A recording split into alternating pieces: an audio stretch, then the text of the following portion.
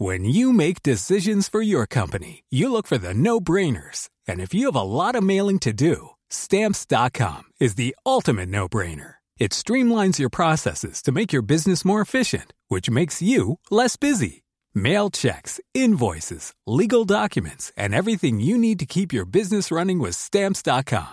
Seamlessly connect with every major marketplace and shopping cart. Schedule package pickups and see your cheapest and fastest shipping options from different carriers. With rates up to 89% off USPS and UPS rates. And with the Stamps.com mobile app, you can take care of mailing and shipping wherever you are. Make the same no-brainer decision as over 1 million other businesses with Stamps.com. Sign up with code PROGRAM for a 4-week trial, plus free postage and a free digital scale. No long-term commitments or contracts. That's Stamps.com. Code PROGRAM. Are you ready for truly hydrated skin? Meet Hyaluronic Body Serum, a breakthrough in body care from Osea. It's clinically proven to instantly increase hydration by 161%. Their lightweight, fast-absorbing serum delivers 24 hours of nonstop hydration for silky smooth skin without the sticky afterfeel. Osea's latest innovation combines the magic of their best-selling Hyaluronic Sea Serum with a new formula that's good for the whole body and 5 types of hyaluronic acid to target every layer of the skin. Osea is a women-founded, women-led brand that's been crafting seaweed-powered products for nearly 30 years. The best part? Everything Osea makes is clean, vegan, cruelty-free, and climate-neutral certified, so you never have to choose between your values and your best skin. Treat your skin to clean, vegan skincare from Osea. Get 10% off your first order site-wide with code SUMMER at OseaMalibu.com. That's OSEA Malibu.com, code SUMMER.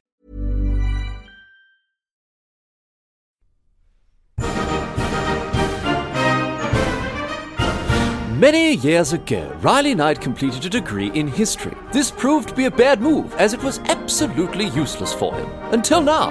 Here's some half-assed history.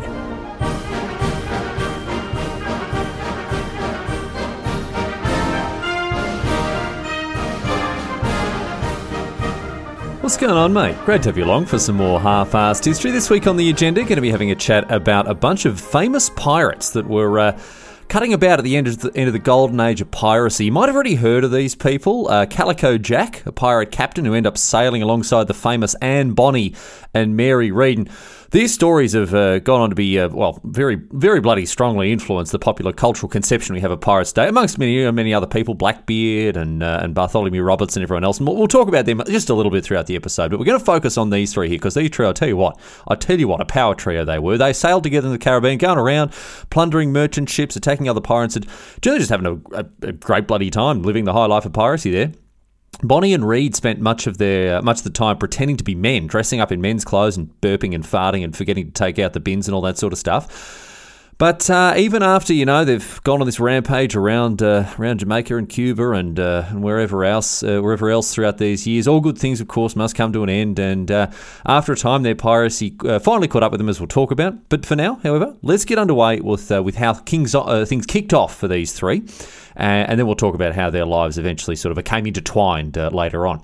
So we'll start things here with Anne Bonny, who is the youngest of the three of them. She was born in County Cork in Ireland, although we're not 100% sure when. The best guess we can say for now is around 1697. Might have been a bit later, around 1700. But point is, we're not 100% sure, but again, around the turn of the century. So the story goes that her dad, lawyer, named William Cormac, Irish fella, he had a bit of a fling with one of his servants, Mary Brennan, and Bonny was the result of this liaison here. So now, obviously, Cormac's missus, she's not too thrilled with this, not too happy with what's gone on there, and she throws him out in his ass, along with Brennan, along with the servant that he'd had the affair with. They're out on their ass there like that, no good. So Cormac packs up his bags, he moves away, takes both Brennan and young Anne Bonny to London to start a new here after, having sort of stuffed things up back at home in Ireland. Now, for some reason, Cormac starts to dress his daughter as a boy and calls her Andy instead of Anne and starts to train her as a legal clerk. But eventually, this comes to an end because Cormac's old missus finds out about the illegitimate child. He'd managed to hide it, after the affair, he'd managed to hide the fact that he'd got Brennan pregnant. But ultimately, the missus, or the ex-missus, now finds out about the illegitimate child. And I'll tell you what, if she was cross before, now she is bloody hopping mad. So She cuts Cormac off from the allowance she'd been giving him, which was pretty bloody nice for her in the first place. Don't know what was going on there. And so he's in a bit of trouble now. Doesn't have as much cheddar coming in. So he goes, bugger this. And I've had enough of this nonsense over here on this side of the Atlantic. He heads off to the New World to seek his fortune there. He decides that putting the Atlantic Ocean between himself and his ex-wife is a good idea, seeing as, how badly he'd stuffed everything up. So he packs up Brenny, packs up young Anne Bonny, and they head over together to the province of Carolina. This is obviously before the American Revolutionary War. And the three of them, they try to set up shop, but again, things don't go very smoothly. Unfortunately, Cormac just can't catch a break. He has to put in a fair bit of hard yakka to finally get them started there. But ultimately, his mercantile skill and his knowledge of the law as a lawyer eventually set them up. Nice place just outside Charleston in modern-day South Carolina there. He gets a little plantation going. He's having a good time there as a wealthy landowner.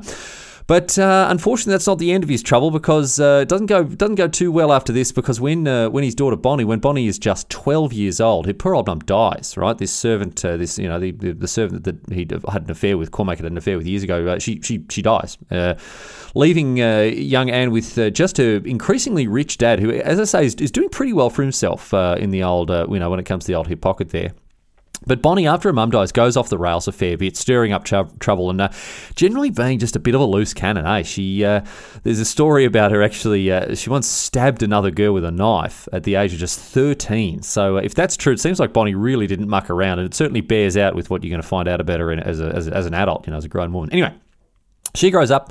She takes a bit of a fancy to this bloke named James Bonny. Now, old mate James, a bit of a ne'er-do-well, and Cormac wasn't a fan of him at all. Fair enough, really, because James was known as a small-time pirate, not the sort of person you want your idiot kid to start dating here. But all the same, it's sort of like the same today. The boyfriend turns up in a leather jacket on the motorbike, and off the daughter goes with him. Can't do anything about it because Bonny bloody loved the bloke. Bloody couldn't get enough of him, determined to marry him, get stuff, Dad. It's not a phase. I love him, whatever else like that. And obviously Cormac's not too happy about this. And what he does, he disowns her. Just boots her out, disowns her. And that doesn't go the way that James, this young pirate, wanted things to go. Because for his part, he was very keen to marry Bonny because of how rich the dad was, right? He saw Bonny as a way to snag a lot of cash very, very easily. But obviously, this backfires because after they're married, as I say, Cormac boots out his daughter on her ass like that, disowns her, and that's it. No access to any of the family money. So without too many other options, Bonny and her new husband, they sailed to Nassau in the modern-day Bahamas, which at the time was a bit of a pirate haven,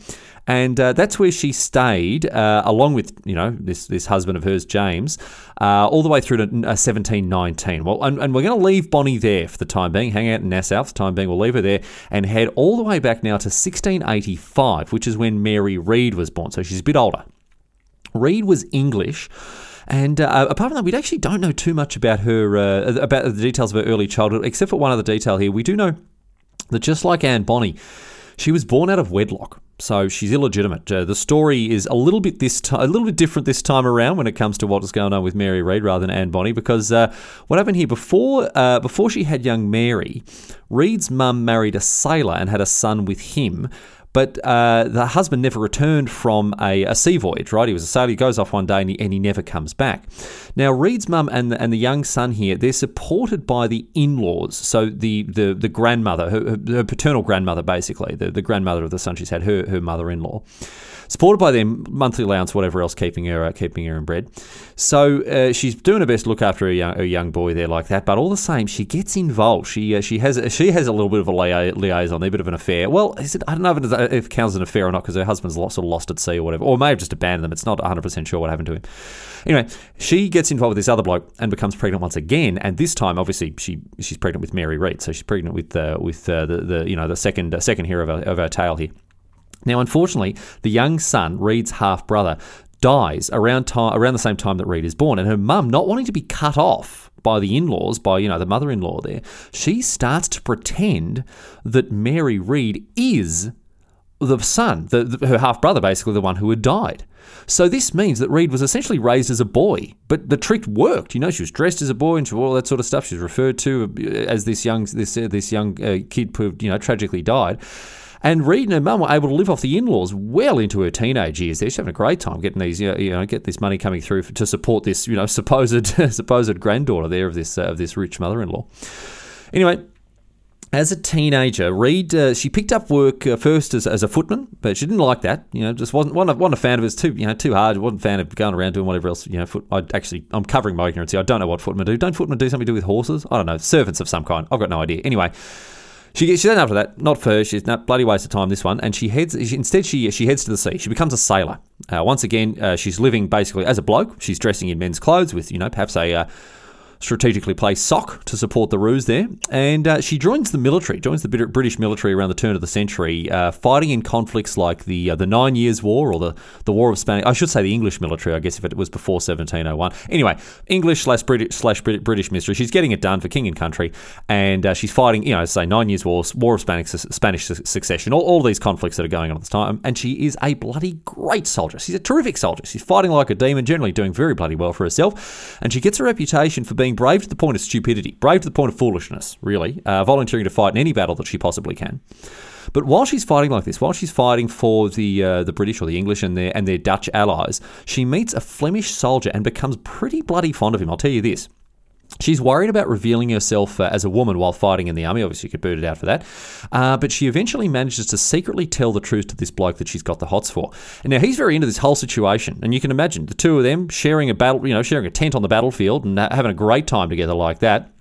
But before long, they both decide they've had enough. They've had enough of the soldiering life. They decide to quit the army, and they get discharged and then married. Now, this causes obviously a very big stir amongst all of the people that they've been fighting with. All of a sudden, they realise, they've been fighting with this woman the whole time, had no idea, and now that two of these soldiers getting married, completely unheard of at the time. So it was a big, big celebration. People thought it was very funny indeed, and they showered them with gifts and presents and money and all that sort of stuff on top of the pay that they'd made from their soldiering. So the whole thing means they've done pretty well for themselves. They've got a lot of cash in the bank here while, as a result of their career as soldiers. And between the two of them, they've got enough to buy an inn. They buy this little inn called the Three Horseshoes near a Dutch town called Breda.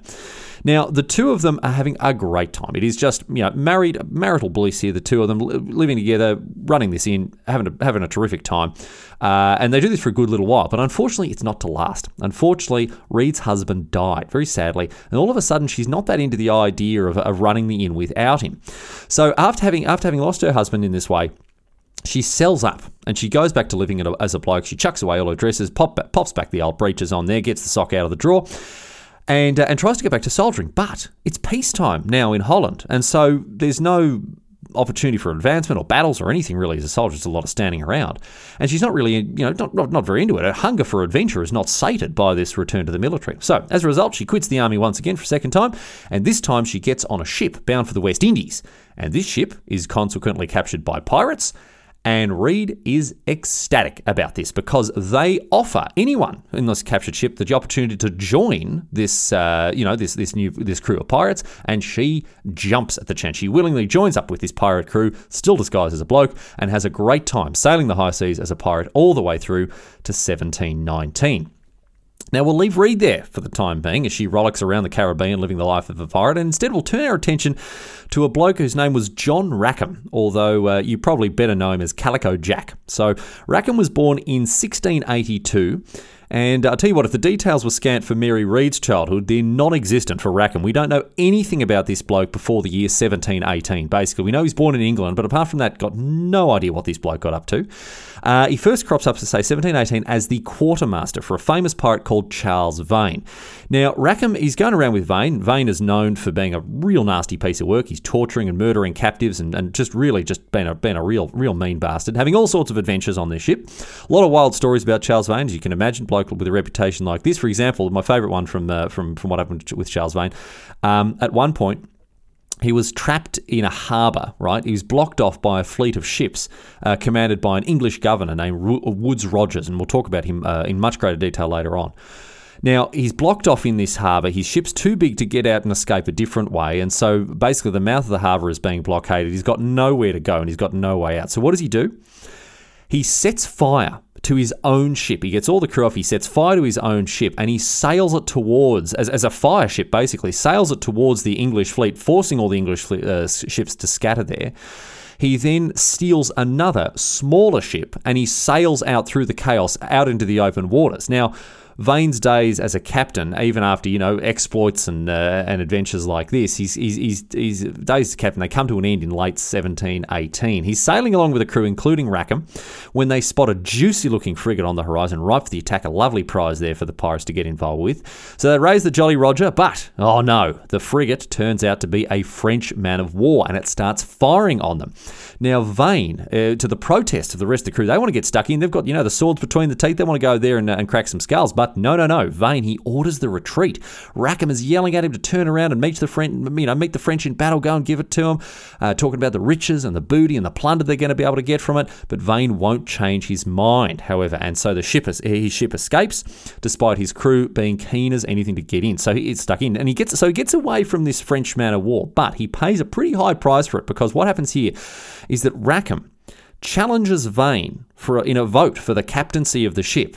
And this is how these sorts of things were done back in what I call the golden age of piracy. And maybe this is a good point here to actually pause the story quickly and talk about 18th century piracy more generally, because it's pretty bloody interesting. It really is. The piracy that happened at the end of the 17th into the 18th century here.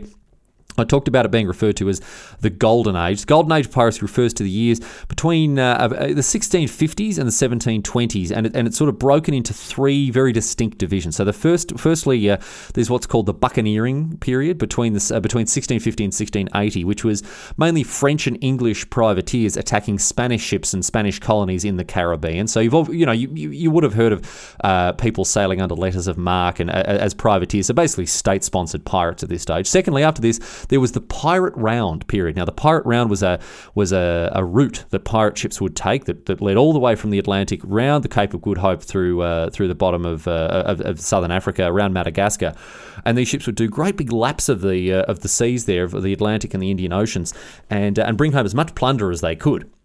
Have a great time doing that. And again, that was around the turn of the century. But the third period, and perhaps the most famous period, was after the War of the Spanish Succession. And this is the period we're talking about now. This is the period after the turn of the century into the 1710s, 1720s. This period emerged, this huge number of pirates emerged in this period due to the number of unemployed sailors once the war had finished. Having no other options, these sailors, they've been trained for naval battle in the military, whatever else like that.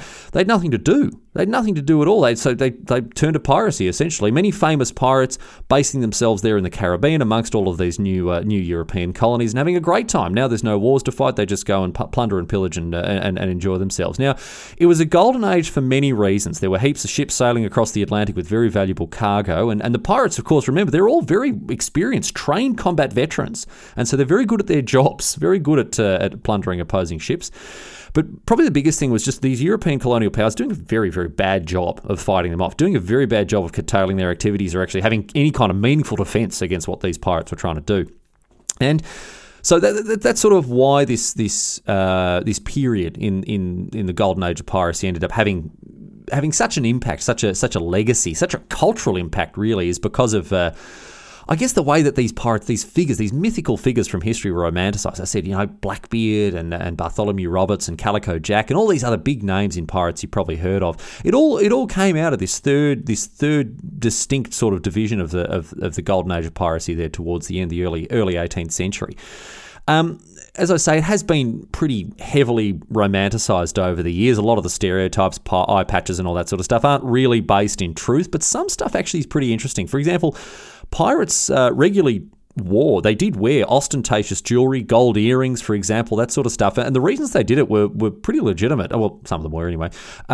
Some of the the big hoop earrings that you associate with a pirate, apparently they'd hang wax from these hoop earrings, and then they would be able, when they're firing the cannons, very easily able to transfer the wax sort of like a door knocker, flip them up into the bits of wax up into their ears to block them from being damaged by any loud bangs in the cannons while they're firing the cannons there.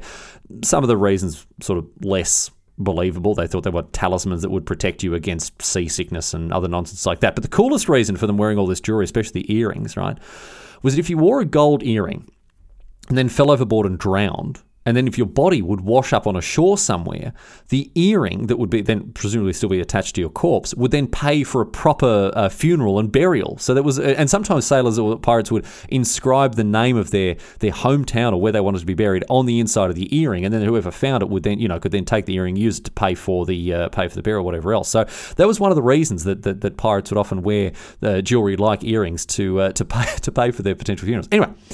A lot of pirate ships, another interesting thing about this, a lot of pirate ships were run as democracies, which is well before the French Revolution, well before, over 100 years before the French Revolution cropped up. But, you've got, even as early as the Buccaneer period, you've got some pretty progressive takes on governance and leadership taking place on these pirate ships. On most of these ships, captains were voted in by the crew.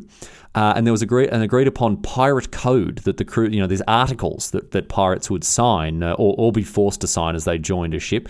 In many cases, I found this quite funny. In many cases, new pirate recruits were forced, in air quotes, to sign these articles on the ship there, so that they could then plausibly deny ever wanting to be pirates. So they'd be forced to do it at the end of a cutlass, right? They'd sign it there, despite wanting to.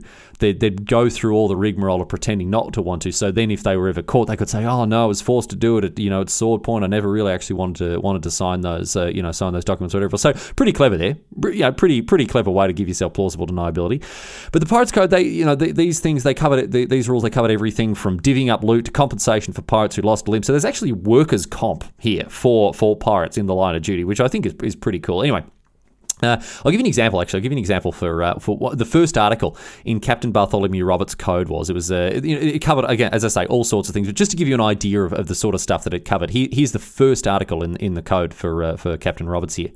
It says this: every man has a vote in affairs of moment, has equal title to the fresh provisions or strong liquors at any time seized, and may use them at pleasure, unless a scarcity, not an uncommon thing among them, makes it necessary for the good of all to vote a retrenchment. So you can see a pretty egalitarian kind of way to run a ship, run a business there, and it's difficult to say with 100% certainty that all pirate ships are run like this, but it still doesn't seem too bloody bad on the face of it. And remember, this is in the 1700s, when democratic government just wasn't really a thing, so it is quite extraordinary. Anyway, this brings us back to Calico Jack Rackham, who, again, has called Charles Vane a coward for running from the French man of war rather than attacking it. And as a result of this, he demands a new vote for the captaincy of the ship. And surprise, surprise, Rackham wins it easily. He's got the crew on side. There are about 90 people on the ship, and only 15 of them vote for Vane after his, supposed cowardice in running away from this ship. And a lot of them big fans of Rackham, who was saying, go and get stuck in, go and crack some French skulls and take home some of that booty. So Vane and his 15 or so supporters, they're kicked off the ship. They're given a smaller one to sail away in. They're given, ammunition and supplies and all sorts of stuff. They're treated fairly enough. But now, Rackham is the captain now. So, oh, by the way, I probably should mention this before I forget. Rackham was known as Calico Jack due to the fact that he used to wear a lot of calico. It's a very cool-sounding nickname, definitely. No one's debating that, but it doesn't have a very interesting backstory. There's no real cool story about why he was called Calico Jack. He just like to wear a lot of calico. So, anyway. Here's a cool fact. A crocodile can't stick out its tongue. Another cool fact, you can get short-term health insurance for a month or just under a year in some states. United Healthcare short-term insurance plans are designed for people who are between jobs, coming off their parents' plan, or turning a side hustle into a full-time gig. Underwritten by Golden Rule Insurance Company, they offer flexible, budget-friendly coverage with access to a nationwide network of doctors and hospitals. Get more cool facts about United Healthcare short-term plans at uh1.com. Hey, I'm Ryan Reynolds. Recently, I asked Mint Mobile's legal team if big wireless companies are allowed to raise prices due to inflation. They said yes. And then when I asked if raising prices technically violates those onerous 2-year contracts, they said, "What the f*** are you talking about, you insane Hollywood ass?" So to recap, we're cutting the price of Mint Unlimited from $30 a month to just $15 a month. Give it a try at mintmobile.com/switch. $45 up front for 3 months plus taxes and fees. Promo rate for new customers for limited time. Unlimited more than 40 gigabytes per month. Slows full terms at mintmobile.com. Rackham, after having taken this ship off of Vane, he's now cutting about the Caribbean, attacking merchant ships here and there, generally doing a decent enough job as a sort of mid-level pirate. His exploits weren't ever particularly, the fantastical, incredible, famous things that people like Blackbeard did. Blackbeard, if you don't know, Edward Teach or Edward Thatch, he's a couple of different names he had. He used to light slow-burning, I don't know what you call them. The sticks, when sticks of dynamite have the slow-burning wicks on them, like that sort of stuff. He used to put them under his hat and light them so smoke would billow out from underneath around his head, so he looked like looked like a demon, when he's stepping onto to ships that he was trying to board to try to terrify people. So he was really a character. But Rackham, just mid-level pirate, going around doing piratey things, stealing ships and loading up the coffers full of loot and booty there. But it was around this time. This governor that I mentioned before, Woodes Rogers, he had announced he'd been sent specifically to the Caribbean to try to curtail and curb the activities of all the pirates there. And it's at this time that a general amnesty for pirates is announced. Again, in attempting to bring down the amount of piracy in the region, Woodes Rogers says, "Listen, if you all turn yourselves in, we'll just wipe the slate clean. We'll call it a day and just bloody stop, would you, blokes? We don't have to worry about prison or punishment or anything. Just stop, okay?" Now, a lot of pirates have decided to take advantage of this. They're calling it the King's Pardon, and a lot of them are sailing straight into harbours to try to turn themselves in and say, yes, look, I was a pirate, I'm not going to do it anymore. No, it's all right, I'll stop, right? Because it's a pretty good deal, honestly. Otherwise you're going to dance the hempen jig. You're gonna get hanged for what you've done. And so a lot of them are saying, well, I'll take the easy way out here and turn myself in if it's gonna wipe the slate clean. Now, one of the pirates who decides to do this is Rackham. He decides, may as well take advantage of it. It's free. We may as well just hang up the hook, hang up the eye patch, hang up all the other anachronistic pirating stereotypes, and call it a day. But on the way back to Nassau, where he's going to hand himself in to Rogers there's time for one last adventure, and this is a good one. I like this story a lot. While supplying at a Cuban port here, Rackham's ship was spotted by a huge Spanish warship that was pulling into the port, accompanied by a little English sloop that the Spanish had captured. Now, this massive warship, it can't reach Rackham's smaller ship while it was in the little port at low tide. So they park up outside the harbour. The Spanish ship, it can't get its way into these shallower waters. So it parks up and waits for the tide to come in, which will happen in the next morning, and it's going to obviously bring Rackham to account there, recognised him as a pirate. Now, Rackham, he's in a fair bit of trouble here, and so he sits down, he has a good old think about things, and he comes up with a plan as how he's going to do it, because again, he's trapped in this harbour, he can't get past this Spanish warship. So, after night has fallen, he and his crew, they abandon their old ship, and they row out under the cover of darkness to this small English sloop, the prize that the Spanish ship had captured there. They sneak on board, they overpower all the Spanish guards on the sloop, and they take complete control of it here. Easy peasy, just like that, they capture it. And when day breaks, the tide has gone in, the Spanish warship can now reach Rackham's ship in port, right? And they start lighting up the guns. They are the Spanish, brilliant. Spanish captain says, light them up, boys, light them up, let's blast that pirate mongrel to kingdom come. So the Spanish guns, they start firing on Rackham's ship, they tear it to bits, it sinks to the bottom of the harbour, but of course, it's empty, isn't it? There's no one on it. Rackham, in the meanwhile, he's sailed away on the English sloop out to the, at the back of Burke, out of there to the hidden, off to the bloody horizon, hidden away from this Spanish ship under their noses. He's stolen the ship, gone away, and by the time the Spanish realise it's too late, he's off on his way to Nassau to receive the King's pardon there. And that's exactly what happens. Rackham, he rocks up in Nassau, he goes up to Governor Rogers and he says, listen here, mate, so bloody sorry about all the piracy, all that sort of stuff. Didn't even want to do it. Honestly, we were forced into it. We were by that nasty Charles Vane. Now, Rogers, right, he's very ready to accept this story because he hates Charles Vane. He says, oh, mate, I've heard of him. Nasty piece of work he is. I'll tell you this. Well, boys, listen, if you didn't even ever want to be pirates and you were just forced to do it, well, come on, no worries, off you go. So that bastard Vane who's the real troublemaker here. I'll take care of him, don't you worry about it. But you blokes, off you go, go forth and be honest men once again. We'll wipe that slate clean, not a problem. So just like that, Rackham and his crew, they are free men, honest men once again. They're allowed to kick around in Nassau, but of course, wasn't to last. The piracy, the piracy gets deep into the blood, and these boys, they're not finished. They haven't finished their campaigns as pirates just yet.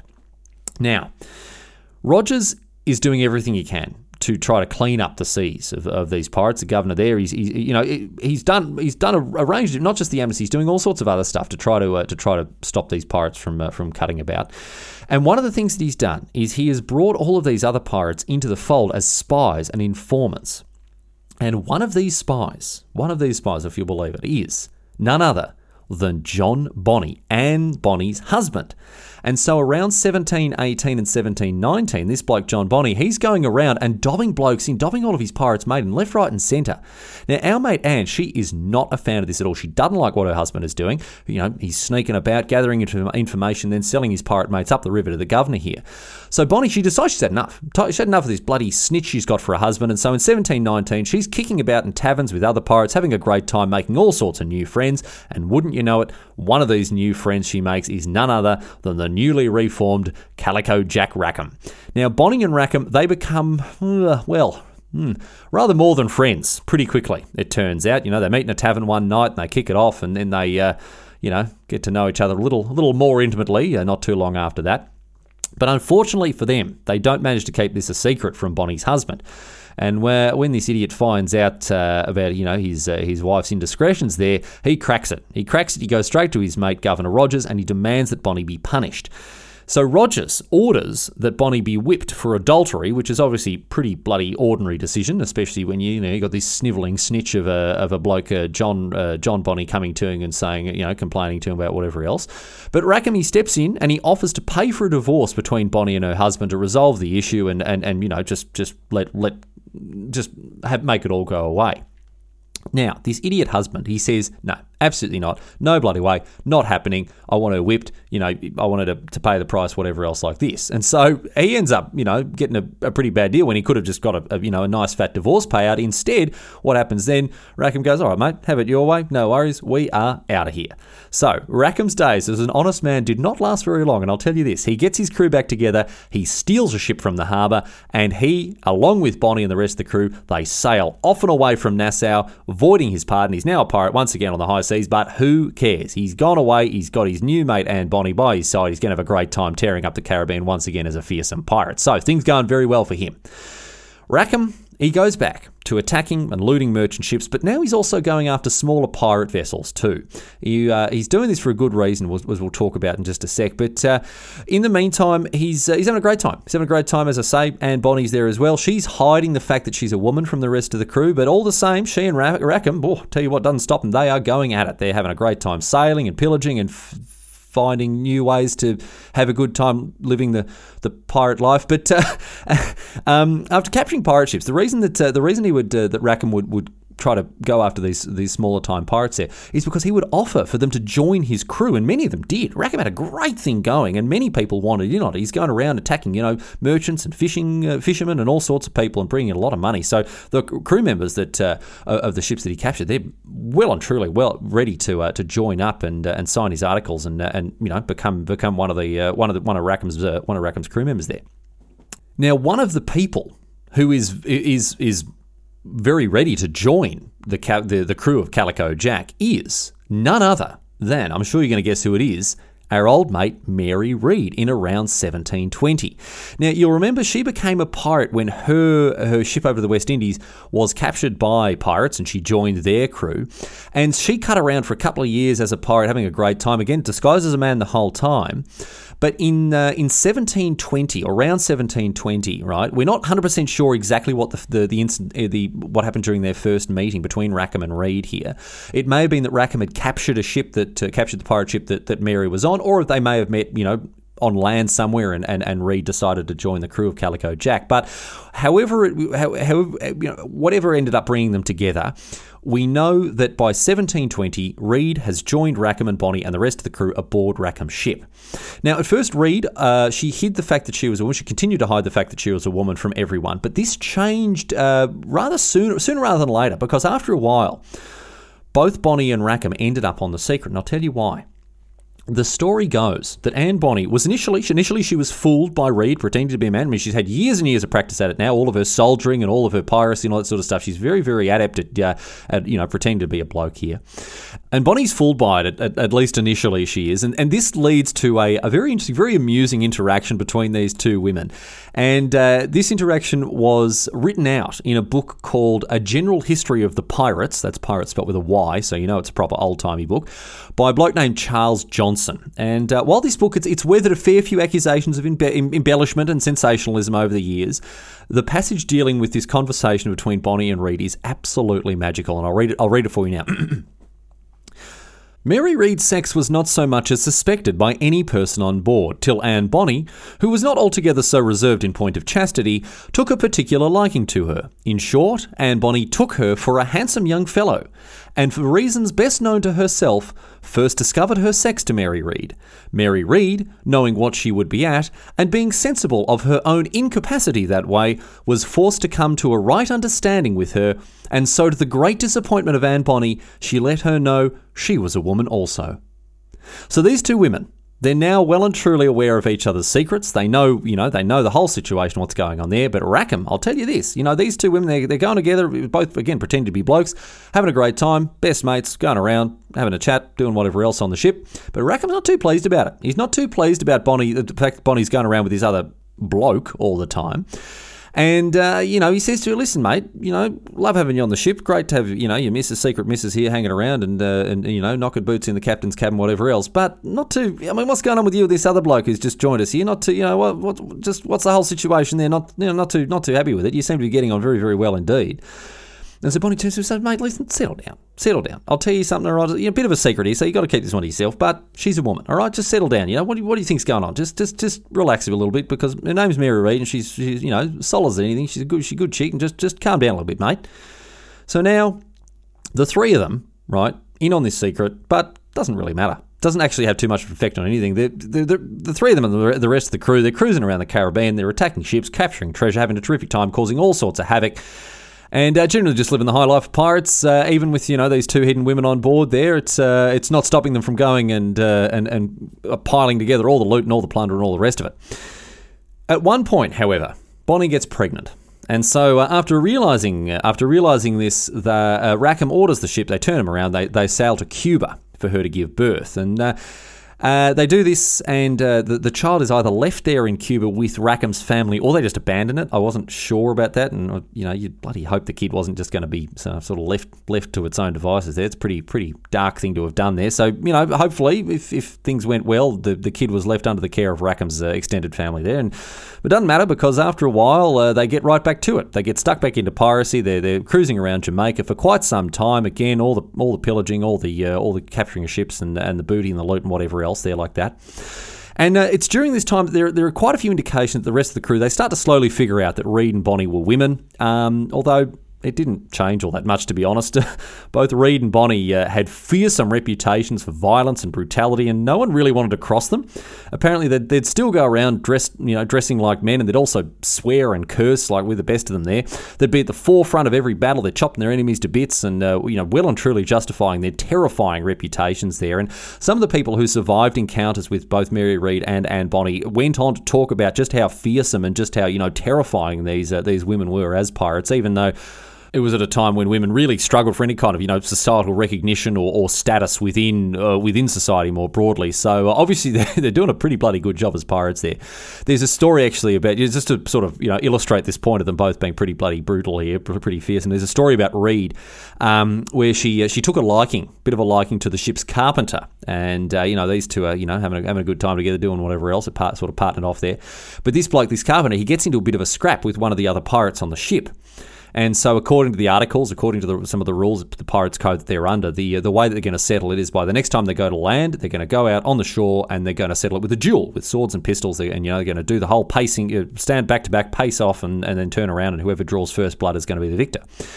But Reed, right, she doesn't want her mate. She doesn't want the carpenter here to go into this duel because she's worried that he'll get injured or worse, killed, right? And so she says, "Listen, mate, bad news for you. I'm forbidding you for taking part in this duel. You're not going to do it. I'm very sorry about it, but I'm just not going to let you take part of this duel because I don't want you to lose." And he goes, "Well, what am I going to do? I can't. I have to face up against this bloke. We've had this tiff. I can't just cancel the duel. It's not." And she's like, "Oh, no. Don't worry about that. No, you don't have to cancel it, mate. I'm going to fight it for you, right?"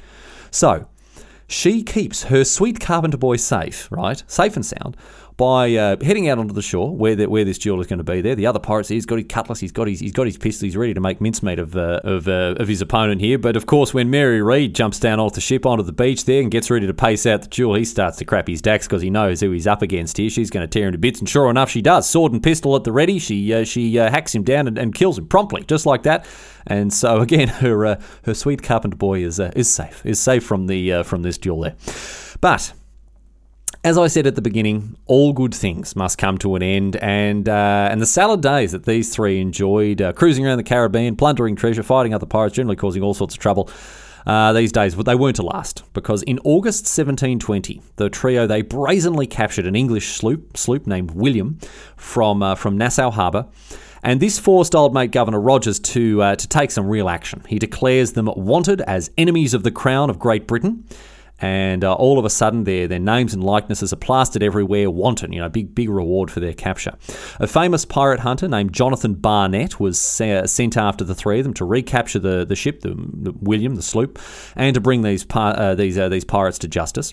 And so he starts to track them down like a bloodhound. He does. He's quickly investigating where they might have got to, where they've gone, what they're doing, who they're hanging out with. And it turns out where they got to, in fact, was Negril Point in Jamaica.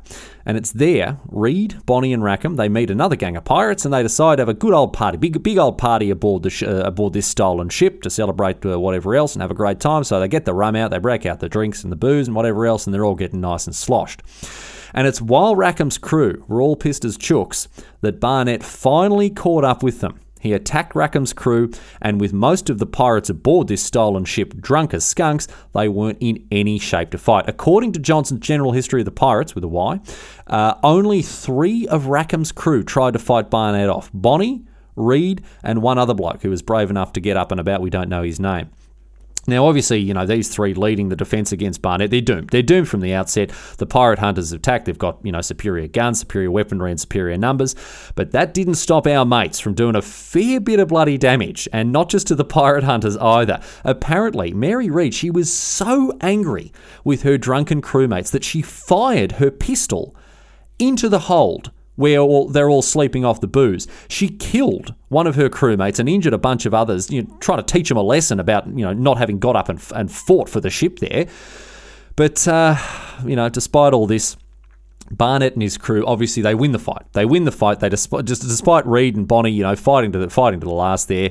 Despite their best efforts, Rackham ends up coming up and surrendering the ship when he realises that all is lost. Now, this didn't go over well with Reed and Bonny, as we'll discuss a little bit later on here. But anyway, no matter how you slice it, that is the end of the piracy career for these three, because Barnett takes Rackham and his crew back to Spanish Town in November 1720. And immediately they're all put on trial for piracy. And the trials, they didn't go too well, as you might expect, didn't go too well for our pirate friends. All of them are convicted and sentenced to death. Poor old Calico Jack Rackham, he is hanged on the 18th of November 1720 after his trial has concluded, and his body, which was very common at the time, was hung in a gibbet after his death, or a gibbet. Man, I remember having said this word in a different episode, and I can't remember what I landed on. Anyway, a gibbet or a gibbet, a little cage specially built for the body of someone to be displayed, as a warning after it's been killed. And Calico Jack's body hangs there for quite some time after his death.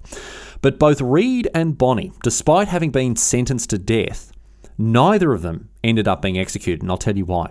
Both of them, at this stage, after the trial, after they've been convicted and been sentenced there, both of them were pregnant. And so they pled the belly, as it was called. There was a law that prohibited pregnant women from being executed until if they were pregnant, after their baby was born. And so as a result of this, both of them had their sentences delayed, and they both of them were locked up in prison to wait for their children to be born.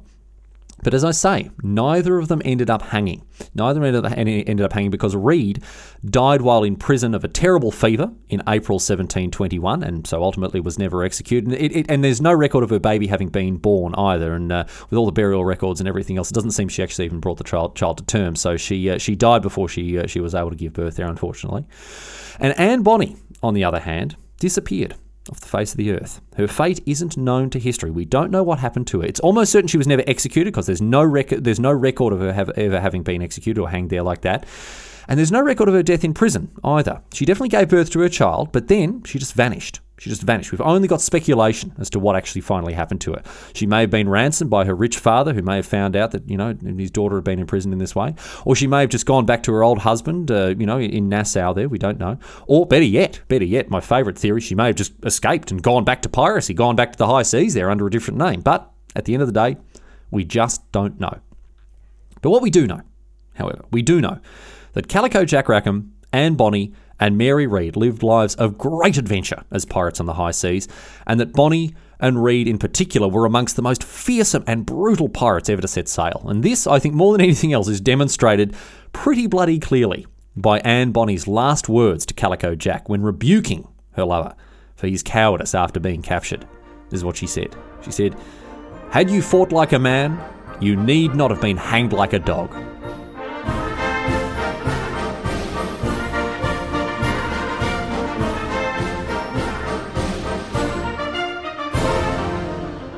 But that's it. That's all she wrote today, sports fans. That is the story of Calico Jack, Anne Bonny, and Mary Read. A good old-fashioned pirate yarn for everyone this week, so I do hope you enjoyed it, got something out of it. We're going to close out the show with all the normal boring housekeeping stuff. As usual, halfarshistory.net, the website for the podcast, so you can find all the old episodes, and you can subscribe to the show on iTunes or on Spotify. I've noticed a couple of people have been kind enough to leave me very, very, very generous reviews on iTunes, so if you want to do the same thing as them, I'm certainly very happy to see people kicking in some feedback. But if you want to contact me directly, you can do it through the website. Best place to do it is through the website. There's a contact form there. You can send me through any ideas you've got for shows, or if you want me to send you some free Half-Arsed History stickers, I'll certainly do that. Just send me your real life address and I'll send them through to you free of charge. I'm a little bit behind with sending them out. I've had a lot going on at the moment, but I'll try to get to it pretty soon. And again, there's usually a bit of a delay, but they'll get there eventually. I promise you that. Anyway. Apart from that, I think that's just about that. Thanks, a special thanks going out to all of the Patreon members, people support the Patreon supporting me on Patreon. You can do that as well. There's a link on the website there if you want to chuckle a couple of bucks at me every week, every month. I can't say much. I appreciate it. It means the world to me. And thank you to the people who have sent me emails saying what the show means to them and what they do when they're listening to it and all that sort of stuff. It really is just so flattering to know that people are enjoying this silly podcast. So thanks so very much for all of the feedback and all the support. Anyway, that's enough of that. Once again, for this week, we are going to close out the show with a question posed on Reddit. And we've talked a lot about pirates this week, obviously, and I'm hoping to do more pirate episodes in the future. But for now, we're going to lead you with a question posed on Reddit by Reddit historian The Hoser Laughing, a pirate-based question here. And, The Hoser Laughing wants to know, when did pirates switch from stealing golden booty to stealing movies, shows, and music?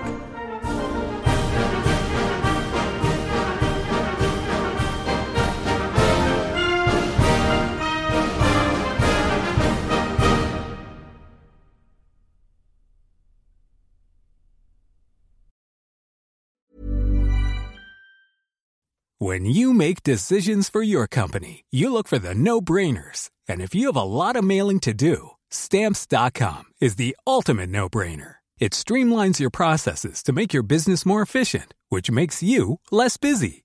Mail checks, invoices, legal documents, and everything you need to keep your business running with Stamps.com. Seamlessly connect with every major marketplace and shopping cart. Schedule package pickups and see your cheapest and fastest shipping options from different carriers, with rates up to 89% off USPS and UPS rates. And with the Stamps.com mobile app, you can take care of mailing and shipping wherever you are. Make the same no-brainer decision as over 1 million other businesses with Stamps.com. Sign up with code PROGRAM for a 4-week trial, plus free postage and a free digital scale. No long-term commitments or contracts.